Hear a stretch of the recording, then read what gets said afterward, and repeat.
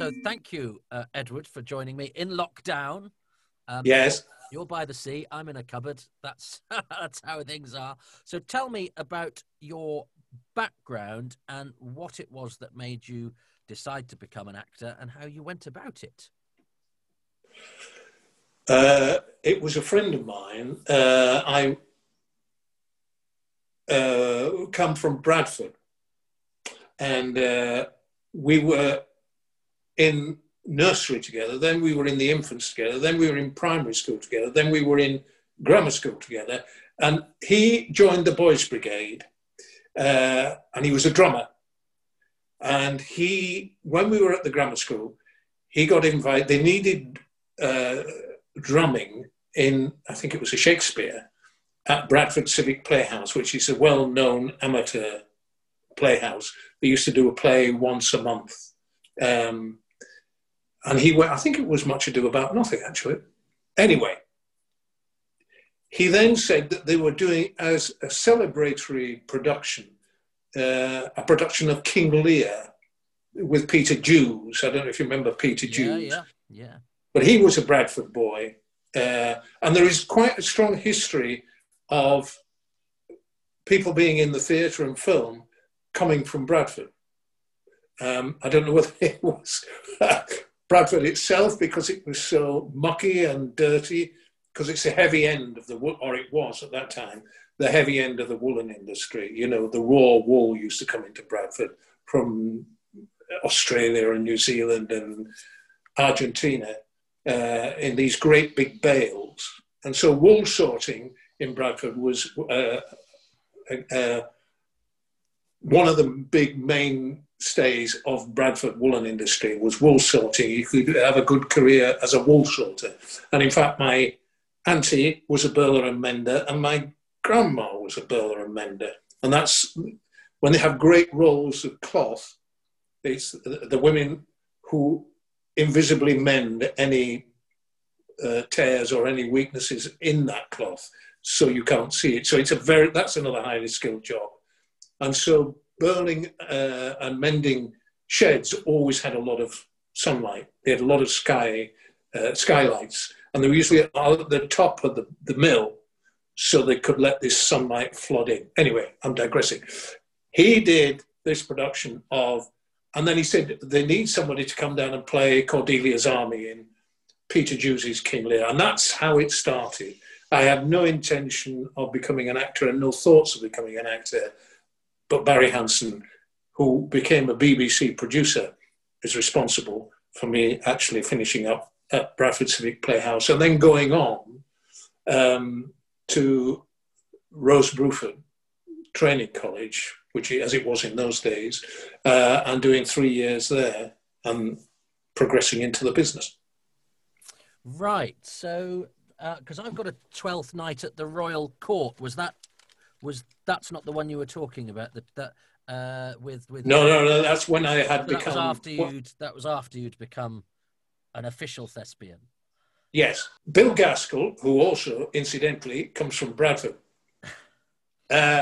wanted a permanent company at the Royal Court, but he couldn't afford to have a permanent company. So what happened was a group of young actors like me signed up, and they did Sunday night productions where you were paid £2 if you turned up. That was without set, without decor, and they were all new plays.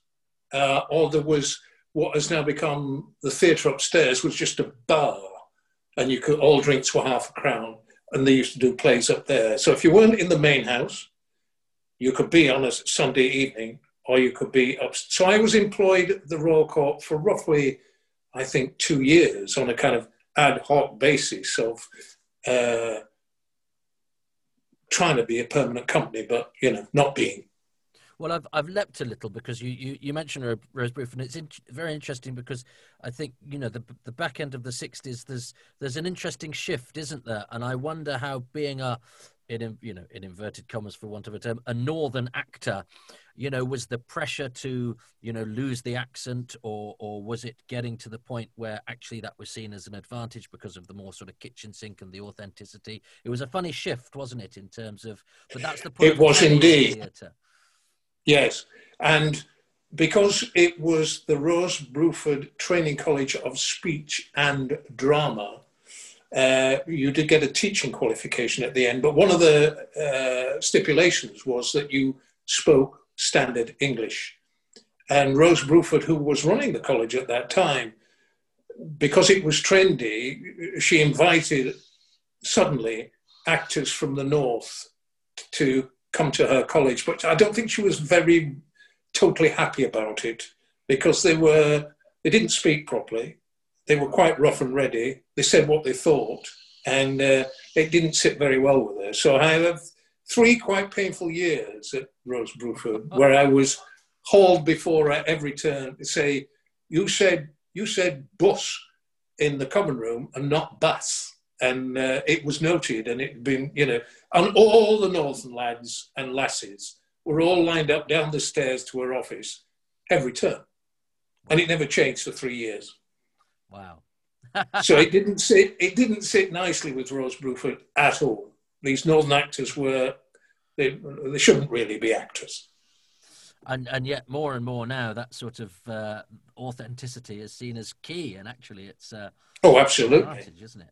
Yeah, absolutely. And the more the merrier. And Shakespeare springs to life suddenly when you put an accent on it. So the proof is in the eating. And let's get Doctor Who out of the way, because I watched it the other day, and I'm sure I once met the actor Roger Walker in a pub. Is he a mate of yours? He is, yes. He was at Rose Bruford. Well, and I remember, and you came up somewhere, and oh, he was brilliant in a Doctor Who. And Roger said, "I think Edward says that it's the only time he's ever won an award." Is that true for being best villain? I was voted the best villain of the season, which is and I've still got it framed somewhere. Oh, brilliant! So I was delighted. I remember at the time the director said that there was a sort of you had a sort of granite-like quality that he liked. So was that just an offer that came in? Did you have to go and see him? How did the part come about? I can't remember. I have to be honest. I can't remember what happened. I'm sure I went to see him, but in those days it was all done in studio. So there were wobbly sets and lots of polystyrene. And I remember at the end, the prop guys, they had to make a wax head, which they then put paint strippers on, the red hot, so that it gently melted at the end. And I remember it was a wonderful effect at the time. And they did get quite a few letters saying that it was a bit too strong, because I lived at minus, I don't know how many degrees, and they opened the window and the sun hit my face and I started to melt, and you visibly saw it. It was a terrific effect. It was, there were really terrific ideas, I thought, about that particular program, and the boys, the prop boys, had a ball. If I took my gloves off, it meant that that was it. Yeah. And they put pipes down my sleeves, I remember, and they could let steam come out as I clasped somebody's head, and they gently made wonderful stuff. I loved it. It is. It's a brilliant effect. I was watching it the other day, and I think it's great. And you're brilliant in it. You do a great line in Cold Villainy, and I was curious, and I'm a massive Doctor Who fan, but the idea of doing a whole ice planet in a small BBC studio, I'm torn between whether that's hugely ambitious or a massive folly. Is it? Do you think? Because my feeling is that we're so keen on realism now that everything has to be 100% convincing, whereas that is much more the sort of stage tradition, isn't it? Where you go, well, look, we know it's not a nice planet, but we're hoping to do it well enough that you'll just go with us. And it's sort of trusting the audience, which we almost don't do on television now. There's no artifice allowed, in a way. It's the old standard Shakespeare thing. If the old plays that they used to, the Everyman plays, if you come on and say, "I am God," the audience say, "Accept that." You might be Phil from down the road, but as soon as you say, I am God, they say, okay, we'll buy that. Go on, keep going. And you then let them use their imaginations, and you can say, well, this is a flimsy set. You can see it's wobbling as we walk across it, but we'll believe in it to allow you to believe in it. And of course, they say, yeah, we'll believe in it. That's great. I love that idea. We'll come along with you. And so if you are 100% behind it, if you at any time send it up or think that it's stupid, it doesn't work. But if you believe in it, you allow the audience to believe in it. Well, it's Henry V, is it? Think when we speak of ice planets that you see them. Absolutely. Absolutely. But there's also, without sending it up, there's humour, because you've got Sylvester McCoy in his first year as the Doctor, who's got that sort of natural humour that comes through. How was it working with Sylvester, who's a bit of a force of nature, isn't he, of invention? And... Sylvester and I had known each other before, right? Which was either a plus or a minus, depending. We had a scene at the end where the whole 3 episodes were explained. And we started laughing one day, and it was a struggle from then on.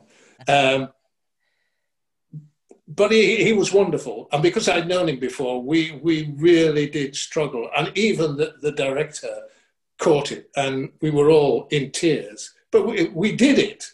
But it was some of the lines that Sylvester had were, your son turned supernova. I remember that, because I went, oh. That set us off, and he had other lines. And you know what it's like at the end of 3 episodes where it's the exposition and you're explaining what's going on. And they're always difficult scenes anyway, because you've got to be serious, you've got to... And he was twinkling away, and it was hysterical, really. And have you kept up with Doctor Who, because you were with it towards the end of its incarnation on television? It was sort of, although you were in the 150th story, which is quite an accolade, but it only got a couple of years left to go on the screen. Was there a feeling that you were in a show? Because I know the people that made it said that they felt they were sort of neglected by the BBC. Did you feel under that sort of, was the sort of pressure? No, I don't think so. I mean, I think it was just an evolving thing, and it had its own natural... that people accepted that you would get a new Doctor Who. I mean, I think there was an acceptance that studio work was coming to an end. And all those vast studios that there were at the BBC, which were wonderful in many respects, because you had all variety, you had sitcoms, and it was a wonderful time. There were North Acton rehearsal rooms. That was 7 floors where everything that was at the BBC rehearsed. So, I think there were 3 rehearsal spaces on each floor. And I remember going up in the lift one day and I thought, oh, there's an exquisite smell. There was a lady in the corner. We went up together, and I opened the lift for her. And then I suddenly realised it was Shirley Bassey. And that happened all the time at North Acton, you know, Morecambe and Wise, the 2 Ronnies, as well as all these serious dramas that were being produced. But there was, and it has all come to an end, but it was, I suppose, a unique time at the BBC. Now, do you think it had to end, and do you, I mean, because I think sometimes we can look back with rose-tinted spectacles, I certainly do, and go, oh God, those were the times to be doing it. But let's face it, we do produce good telly now.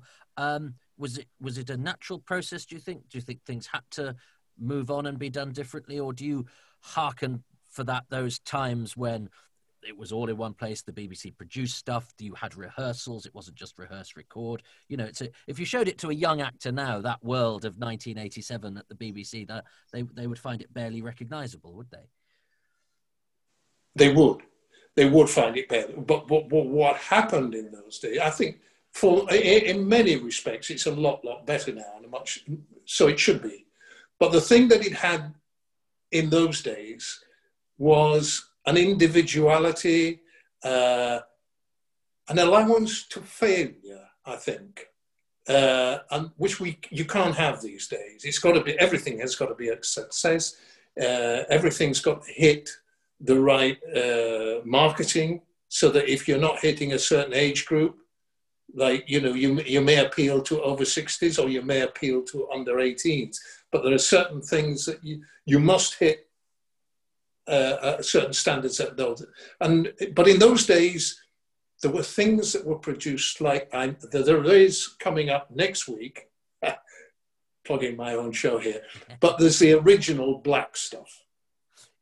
Yeah. I don't know if you remember that. It was by Alan Bleasdale, and it was a film that was made, and I was in it because I'd been doing, it was Alan's first TV piece. I'd been in a lot of his plays around and about, but he said, I've got my first telly, and it was called The Black Stuff. And we shot it and we filmed it, and we went up to Middlesbrough to do it, and I thought it was wonderful. It was wonderful writing. And you know, when you get a script and and that doesn't happen so much as it used to, that you get a script and you think, I've got to be in this. I've just got to be in this. Don't matter what it is, I need to be in this. And then it didn't come out. It didn't come out for, I think, 2.5 years. And I rang him up and said, Alan, what's happened to this telly? Your first telly, a big break for you. He said, BBC don't like it. They're not going to put it out. And I said, no, that's, you know. Eventually it came out. And of course it led on to the series, which became a huge, huge hit. Yeah. But no, I mean, those, and you were constantly getting scripts which were exciting, which were on the edge, which were frightening. You were wondering whether you could pull it off or not. And there was an allowance that you could fail, which now I don't think there is. Plus, I find scripts are, in those days, there was less interference in the scripts. Now you have huge departments, huge scripts departments.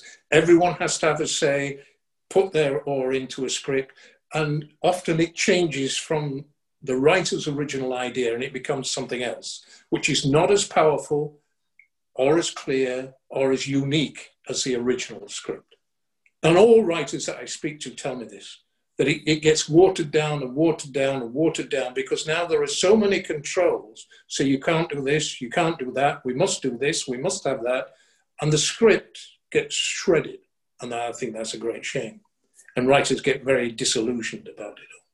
Well, and you know, you were there doing, as well as Black Stuff, you were in the Play for Day of Comedians as well, Trevor Griffiths. So another sort of authentic, you know, regional voices coming through in Sure. In but you hadn't been in the stage version of that, had you? So how did that, no, I hadn't. How did that come about? That well, another friend of mine, Dave Hill, who had been playing that part originally, for some reason he couldn't do the play for today, and I was at the Bush Theatre doing a play called Pillion by Paul Copley, which was one of his first or second plays. And I remember them coming to see me in it and then offering me the part in Comedians. But there were I remember it was the first time really that, because there was a joke in it, because it was about laughter and about what makes us laugh. Human beings are one of the few creatures on earth that laugh. Why? How? What makes us laugh? What is it that generates this? And there was a joke in it which finished up, and it had fuck as one of the words. And I remember there being a great, they said, you can't say it. You can't say that word. Can you substitute it with something else? Well, if you heard the joke, it was intrinsic to the joke, and it wouldn't work with any other word. And it became a standoff as to whether, because Trevor Griffiths said, no, you bought the play as it stood. I'm not changing it. You've got to do it as it is. And there was some, you know, is it going to go? Will it go? Will it, you know, are they going to? But it had been, we'd done it in the studio, and yes, it did go out, but it was controversial. Yeah. Now, well, that begs the question, and as somebody that's been in a lot of that sort of groundbreaking stuff, can it can television change society, us? Is it important that it does? Should it just be the idiot's lantern providing entertainment or escapism, or is it part of the national conversation? I think it's vital, absolutely vital. Art must ask questions. It must raise problems. It must make you think. It must make you, go to bed, and if you hate it, get annoyed about it. But it's Kathy Come Home and all those they changed policies. And they made people think. And we've got to allow that in society, allow a means by which we can look at ourselves and see what we're doing wrong and see what is not working. Otherwise, we just accept everything. And we've got to be a questioning, especially now. We've got to question what's going on and ask those questions meaningfully and change policy if necessary. I think it's that important. So when you broke into telly, I've got 1967 as your first telly. Was it's a relatively fledgling medium then, and I know it was one that was held in some disdain by the acting profession early on. Certainly in the 50s, a lot of stage actors and film actors wouldn't touch it. Was it something as an actor that you were conscious you wanted to break into, or was it not possible to have such a career plan and you just sort of went wherever it was dictated? Did you have an eye on telly? Very much have an eye on telly, but again, you are very much at the whim of the business, and you go where you can. But I mean, I've always been interested in doing new plays, be they on television or be they in the theatre, and new work. And there was a lot of new, interesting stuff coming onto television that worked only in that medium. And that's what you wanted to be part of, as well as doing new plays in the theatre. The theatre's my first love, I think, because that other element, which is the audience, which changes a play, makes a play, shapes a play, which is very exciting. But to do stuff on the edge, on television, which is important, which is going to make a difference, is important, I think. Interests me, excites me, gets me going. One thing, why did I become an actor? Because it's good stuff. I want to be in it. And you've been in good stuff, and you've worked with good people. You worked with Lindsay Anderson on stage and on film. Yes. How was that? Interesting direction. The first thing I did with Lindsay was at the Royal Court, the Changing Room. The Changing Room, yeah. By David Storey, and which was marvellous. It was a wonderful, a stupendous cast, 22 of us on the small Royal Court stage. And we did actually go out and play games of rugby and sit in a big bath, and Lindsay all the way through. It was wonderful because he was very much into rugby league and filmed a lot of rugby league. And he was also famous for documentary stuff as well, was Lindsay. And David Storey was is a very important British writer. A lot of his novels, wonderful novels. This Sporting Life with Richard Harris and those great films that Lindsay did. And so it was, nothing much happened in the play. It was just about how a group of men meld themselves into a team. So they come in as individuals and they strip off their clothes, they put on the uniform, which is the rugby league. They become a team. They work as a unit. It's cold winters, in wherever it was, Featherstone, Bramley, Batley. It's hard. It's a hard game.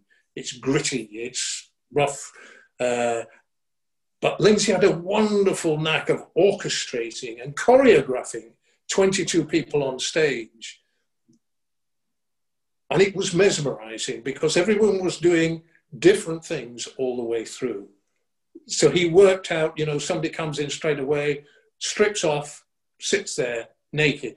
Somebody else comes in, doesn't move, just gets out a paper, starts reading it. It's how all those individuals suddenly become this unit. And then at the end of the play, how they go back to being individuals again and go off into the night. Lovely play. Now, not much happens in it. But it's mesmerising when you see it done properly. And Lindsay had that eye where he could see where the focus was on the stage all the time and have something interesting going on. So it was a play to watch as well as listen to. It's a hell of a cast, that Changing Room. Alan Armstrong, David Dacre, Michael Elphick, Edward Judd, Brian Glover. I mean, there's some names to conjure there. It was, and we had an absolute ball doing it, and we were transferred to the West End, and its demise was the miners' strike, 3-day week, because we had a generator. And of course, it lost a lot of that eye, that detail, that wonderful choreography that Lindsay. It was flat lighting. It was two, Carl headlamps, either to begin with or to finish. But also, the main thing of the play as well, there was a full stage bath at the back. It was a small swimming pool where there was hot water. So when we all ran on naked with pink bums because we've been sitting in this hot water, and that was part of the play. It was that detail that made it work. And then because of the 3-day week, they scrapped the swimming pool, and it wasn't the same. But it would be wrong to sort of typecast you as the sort of gritty, forefront of just the sort of gritty northern kitchen sink, because you've done loads of classical stuff as well. You've done RSC and the Globe. What's the key to the variety? Has this been conscious? How can you be conscious in such an uncertain career? I think you've got to take every opportunity that comes your way. Never close down. Never close your mind to anything. Be open. Be receptive. Enjoy the work that you do. I mean, the great thing about the Globe is that you have, 1,700 people in that space, and you can see every one of them. And you have to look them in the eye. If you don't look them in the eye, you're putting up a fourth wall. So for some people, it's quite intimidating to walk out and to be able to see everyone and to see them, being bored, being fed up, making rude signs at you, all kinds of things go on. But it's a challenge, but it's very exciting when it works, because you've got 1,700 people in the middle of London, and you can hear it. It's so quiet, and it's wonderful, wonderful feeling to have that in the palm of your hand. That it's a lovely feeling. But as I say, you have to take them on. You've got to. If you're doing a soliloquy, you've got to look at somebody and look them in the eye and speak to them. And if you don't, it looks like you're putting up a fourth wall, and they're thinking, oh, he won't look at me. And it's tricky, but it's good. It's a bit more like stand-up in that way. Funny, I'm a stand-up, but funny enough, when I do acting with a lot of actors on radio or whatever, and they find out that I do stand-up, it's always actors more than anybody that seem to go, oh boy, God, I couldn't do that. But as though there's no similarity between the two. But of course, they're not that far removed from each other. And absolutely not. It sounds like when you're at the Globe, they're almost identical. Yes, indeed, yeah. And Mark Rylance was very good. That when he first started, he got the company to go on stage before the play starts, just to break that barrier and speak to the audience and say, hello, where have you come from? Tricky journey. Oh, you're from America. Oh, that's all right. Then you start the play and you've already broken that. And you have a relationship with them. See, I would find that harder than the acting, because it can be. I feel you have a barrier. I once had to do a play at the Royal Exchange, and they wanted me to go out before the play and mingle with the audience in costume and chat to them. And I found that much harder than just going on stage, and because you can sort of lose yourself, because you're not. It's that unsolicited you know, it's the fear of rejection almost, isn't it? You might say Yes. hello to somebody and them ignore you Yeah. or tell you to go away. Yeah. Yeah. So what about, is there any police history in your family? Because you seem to have played a lot of senior police officers in your time. And what's that all about? None whatsoever. Although my name is Peel, and Sir Robert Peel Yes. found hobbies, didn't he? And he has got a statue in Bradford, actually, Sir Robert Peel, in Foster Square. So he's there. Maybe there's some connection, but there's none that I know of. It's something to do with height, and it's something to do. Mind you, I have played an equal number of crooks, so there's a correlation between the police and the crooks. And you've got to have be one to catch the other.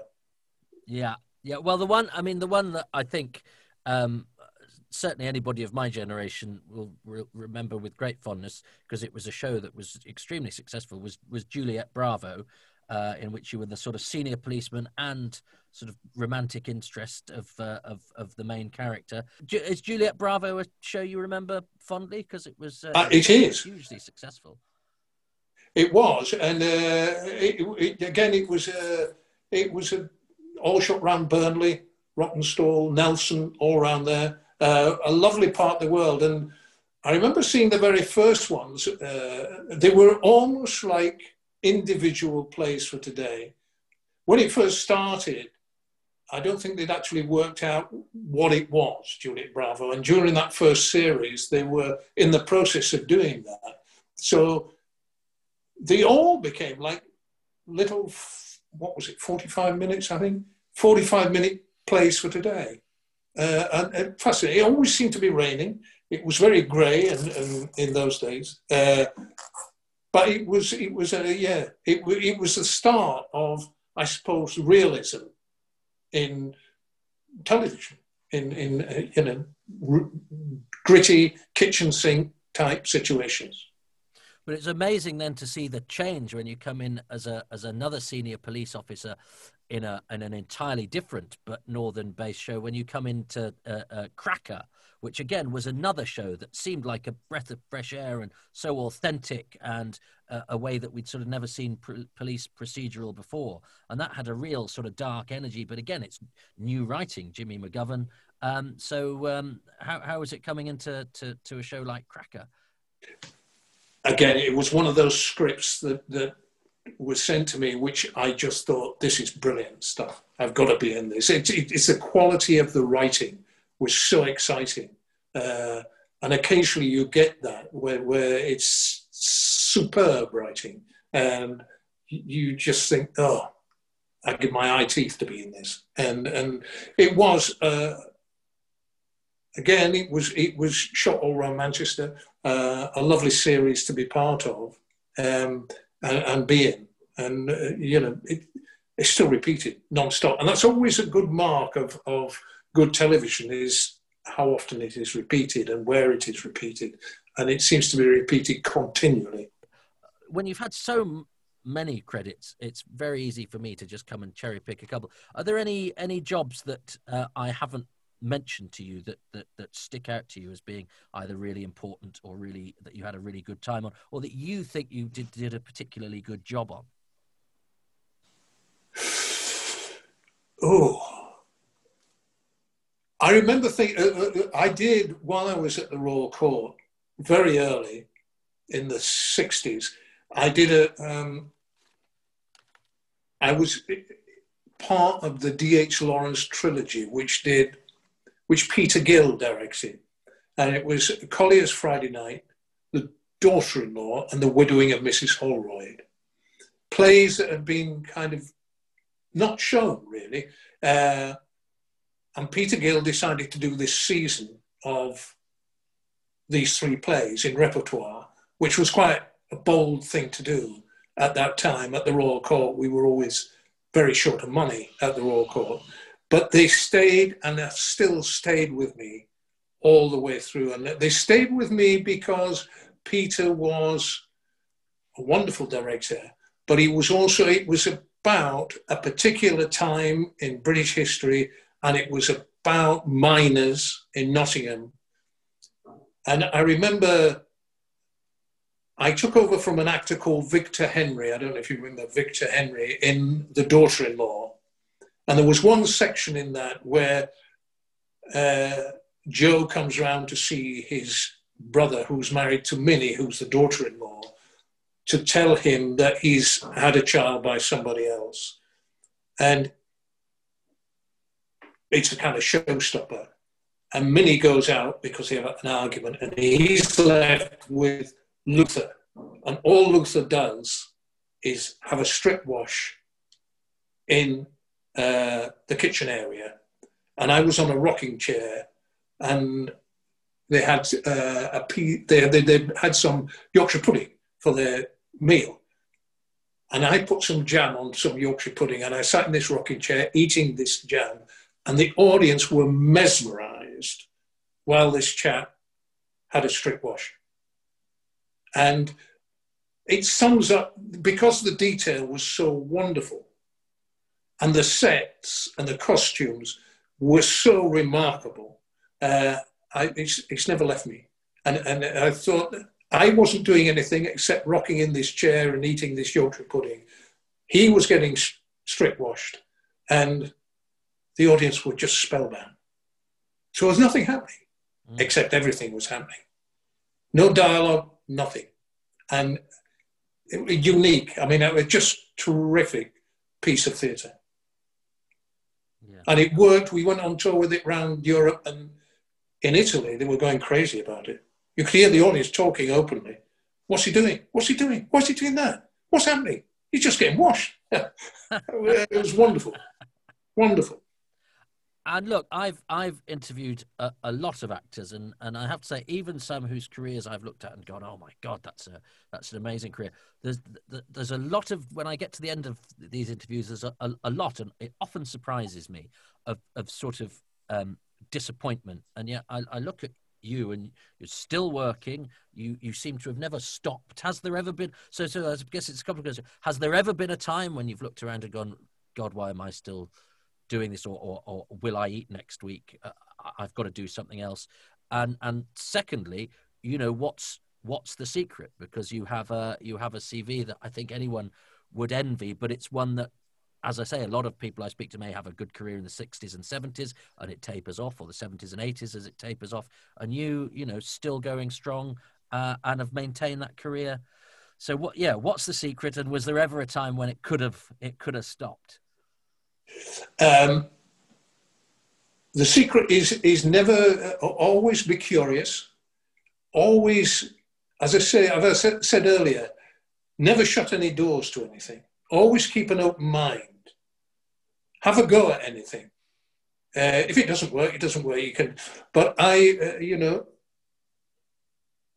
live in Lincolnshire mainly because it's cheap housing, and I can work because I work around the farms. And I've had a heavy goods license, I've had a forklift license, and I've 3 children and a mortgage. You've got to keep working. If you're in somewhere like London, and suddenly this virus, for instance, I just feel so sorry for all the people who suddenly have no way of making a living. And the thing about Lincolnshire, if you don't mind what you do, there's plenty of work. So I've worked with lots and lots of different people. You've got to get on with lots of different people. And I think that's the clue about, you're only as good as your next job. You'll never become anybody. You're just a working actor. And the next job is like, a carpenter building the next cabinet. You've got to make it as best as you can, because that will stand you in good stead for your next job. So you never stop and say, well, that's it, that's a perfect cabinet. Because it's never perfect. It's almost perfect. Or you could do that bit better, or do that a bit. And it's the same with acting. Never feel that you stood anywhere, or that you know any better than anybody else. That you always learn. And so long as you're learning and discovering, the business is always refreshing and open and interesting, and you're curious about things. And I love doing new plays. I find them exciting, and because you've got to make a commitment to somebody who's written the thing, And that's very, very important. They've put their guts into something. You've got to try and make it work for them, because it's very, very important. So I've done a lot of new plays, and they're a joy. So you're giving back all the time. You're putting in. You're not sitting back thinking, oh, now I can do this, now I can do that. You can't. You've got to keep working and keep discovering and keep an interest, especially with younger actors. Keep them buzzing, keep them. I've worked a lot with Mark Rylance, and Mark Rylance is wonderful as a company member. He's a big, big star. He's got Oscars, but he's a company member. It's important to him that you work the play together as a unit, and that everybody works and is happy working. And it's a joy to work with, because again, you're all in it together. He may be a big star and he may be getting, all the plaudits and everything, but he knows that he needs everybody in that play to be at the best to do the job properly. And he's a great leader. Well, that sounds like the perfect way of going about it. Well, look, I'm very grateful to you for your time. You've given it for free. So what I ask is that the one small thing we can do is for the people listening and or watching this. Would you like to plug a charity or a cause that if people have any spare pennies, they can siphon off in that direction in lieu of payment for your time? My wife died over a year ago, and she was a mainstay of my life. She gave me the opportunity to do what I've done. And it was hard because she had cancer and we knew she was going to die. And what got me through were the Macmillan nurses. So I would say, if you can give anything, give it to the Macmillan nurses, because they were brilliant. Thank you, Edward, and that's not the first time I've heard that tale, and yeah, thanks for sharing that. And I will put a little link on the video and in the audio so that people know where to go. So thank you for that. Okay. And we're recording this in lockdown, but you're doing okay because you're by the sea. Yes. Oh yes. So enjoy. And I walk the wolds. Yeah. Which are lovely. Well, I hope it's not too long before we're all out again doing stuff, and I'm sure that if stuff is being made, they'll be having Edward Peel in it, because that seems to have been let's hope so. For the past 67 was your first telly, so what's that? That's 6, 7, 8, 50. Yeah, I started work in 66, so it's what is it? 44 years ago, or is it 54 years ago? It's 54. 54 years ago. Oh crikey! Yeah. That's a career.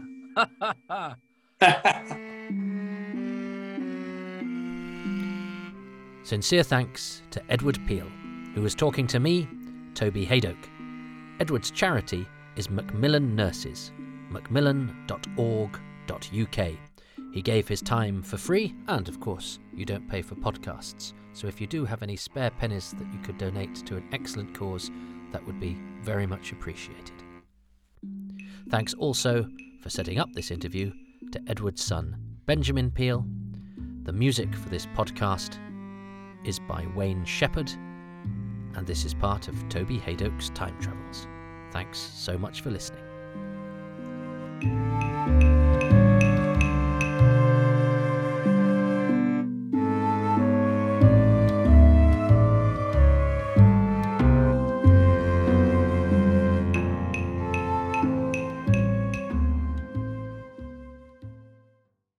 Hello, I'm Toby Haydock, comedian and professional anorak. To bring some joy to lockdown, I thought what the world really needed was yet another Doctor Who podcast. So I came up with 4 Happy Times and Places, a positive Doctor Who commentary packed with facts and the favourite things of a special guest. indefinable magic, whimsical essays based on some arcane aspect of the show, part QI, part thought for the day. No two episodes are ever quite the same. Too much information, unhealthily detailed blow-by-blow accounts of the making of every single episode. Far too much information, all the stuff too obscure to fit into the last one, only for the certifiable and for patrons. A guy's got to eat. They're all under the umbrella title Toby Hadoke's Time Travels. Go on, come with me.